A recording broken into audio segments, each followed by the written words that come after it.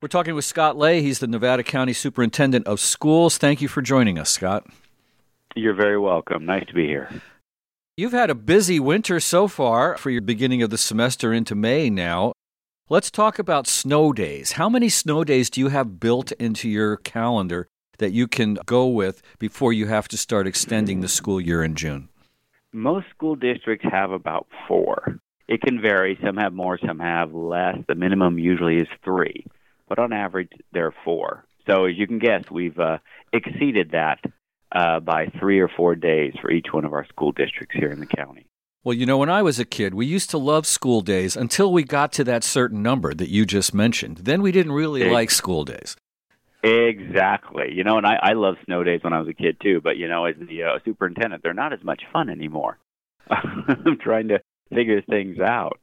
Yeah, so, well, luckily for us, potentially luckily for the kids, not for us, but students may not have to make those 3 or 4 days up. The state recognizes how difficult it will be past the additional built-in snow days to schedule, school in June. And so there's a process called a waiver process.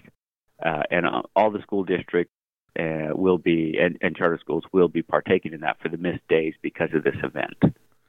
So let's talk about the process of deciding when to close the schools. Now, we're taping this interview on Monday morning. Now, tonight we have a major storm coming in, another atmospheric river, and they're predicting wind gusts of between 40 to 60 miles an hour. So Tuesday morning is going to be interesting. How do you prepare for that? It is. So what we do, we keep a close eye on the weather forecast, as you mentioned. We're in contact with our Operations of Emergency Services here in Nevada County. We have a direct tie to them and they to us.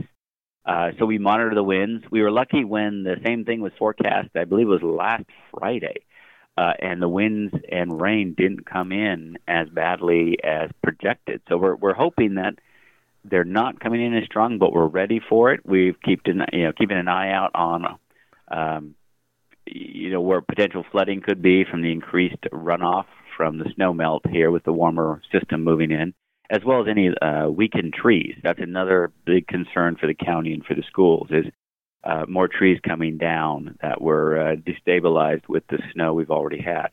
So if anything comes up, we get a call around 5 in the morning.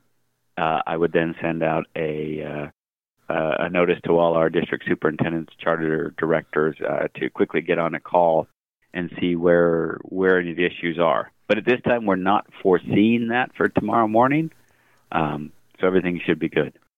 What's the criteria? Is it like if 2 schools are down, if 4 schools are down, or if 1 school's down, you close that, but you open the other ones? How does that all work? Right. So what we do is, in an event like a snow, when we know there's a serious event coming in the next day, and we have the snow days, we have a 5:30 a.m. phone call.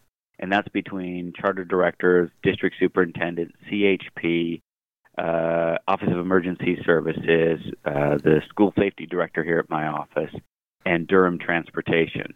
And Sierra College joins in as well. So we all look at what's going on out there, what the conditions are, what are they seeing. People are out driving the roads already, so we can get a really good handle on that.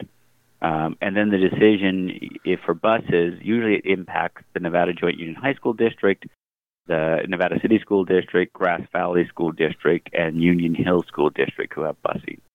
And then down from there would be Twin Ridges. So we look at that, see if we can safely run the buses. If we can, and the Durham feels good about that, we go. If they don't, the schools then have a choice of, trying to run school without buses, which is nearly impossible. We also need to look at, can food be delivered from our 2 central kitchens, one in Grass Valley and then one at Nevada Union. So that's another factor that goes into it. We look at power, are there power outages? But when it comes down to it, it's a district-by-district decision. We had a day where we had what we'll consider the higher-up schools like Nevada City, Union Hill, and that were closed due to the bad conditions. But we were able to, bad road conditions, that is, from the snow. But we were able to keep Penn Valley, Clear Creek, and Pleasant Ridge and Chicago Park open. Right. So it really is case by case, district by district. There are some where most districts, when they close one school, they close all schools. And the odd one is always Nevada Union and Bear River. When the Nevada Joint Union High School District calls a day, it's usually all the schools in the system go down for that day. Let's also talk about snow loads on the roofs of all of the schools out there. How many, I guess you've been out checking them all. Yeah, all the schools, they were very diligent in checking the roof of their sites. Especially, we got a call late one night from the county, from OES, saying, they had, when the roof collapses started. So we went around. Luckily, all the public schools, there were no damage coming from roof collapses. We did have one private school, that was Echo Ridge off Ridge Road, and they lost their gym facility, which was a terrible loss. It was sometime between March 4th and March 5th over that weekend. It went down, but that's the only damage that I'm aware of, as far as is our larger structures. I'm sure we had a shed here or there that collapsed under the weight of the snow, but nothing big. So that was great. All right. Well, hopefully we're done with the snow now. I would like that. I think we'd all like that. I think we like snow for the first couple hours, maybe the first day it's beautiful, but then when the power starts going out, and this time with buildings collapsing, which we didn't have, I don't believe, last December when we had the first Snowmageddon.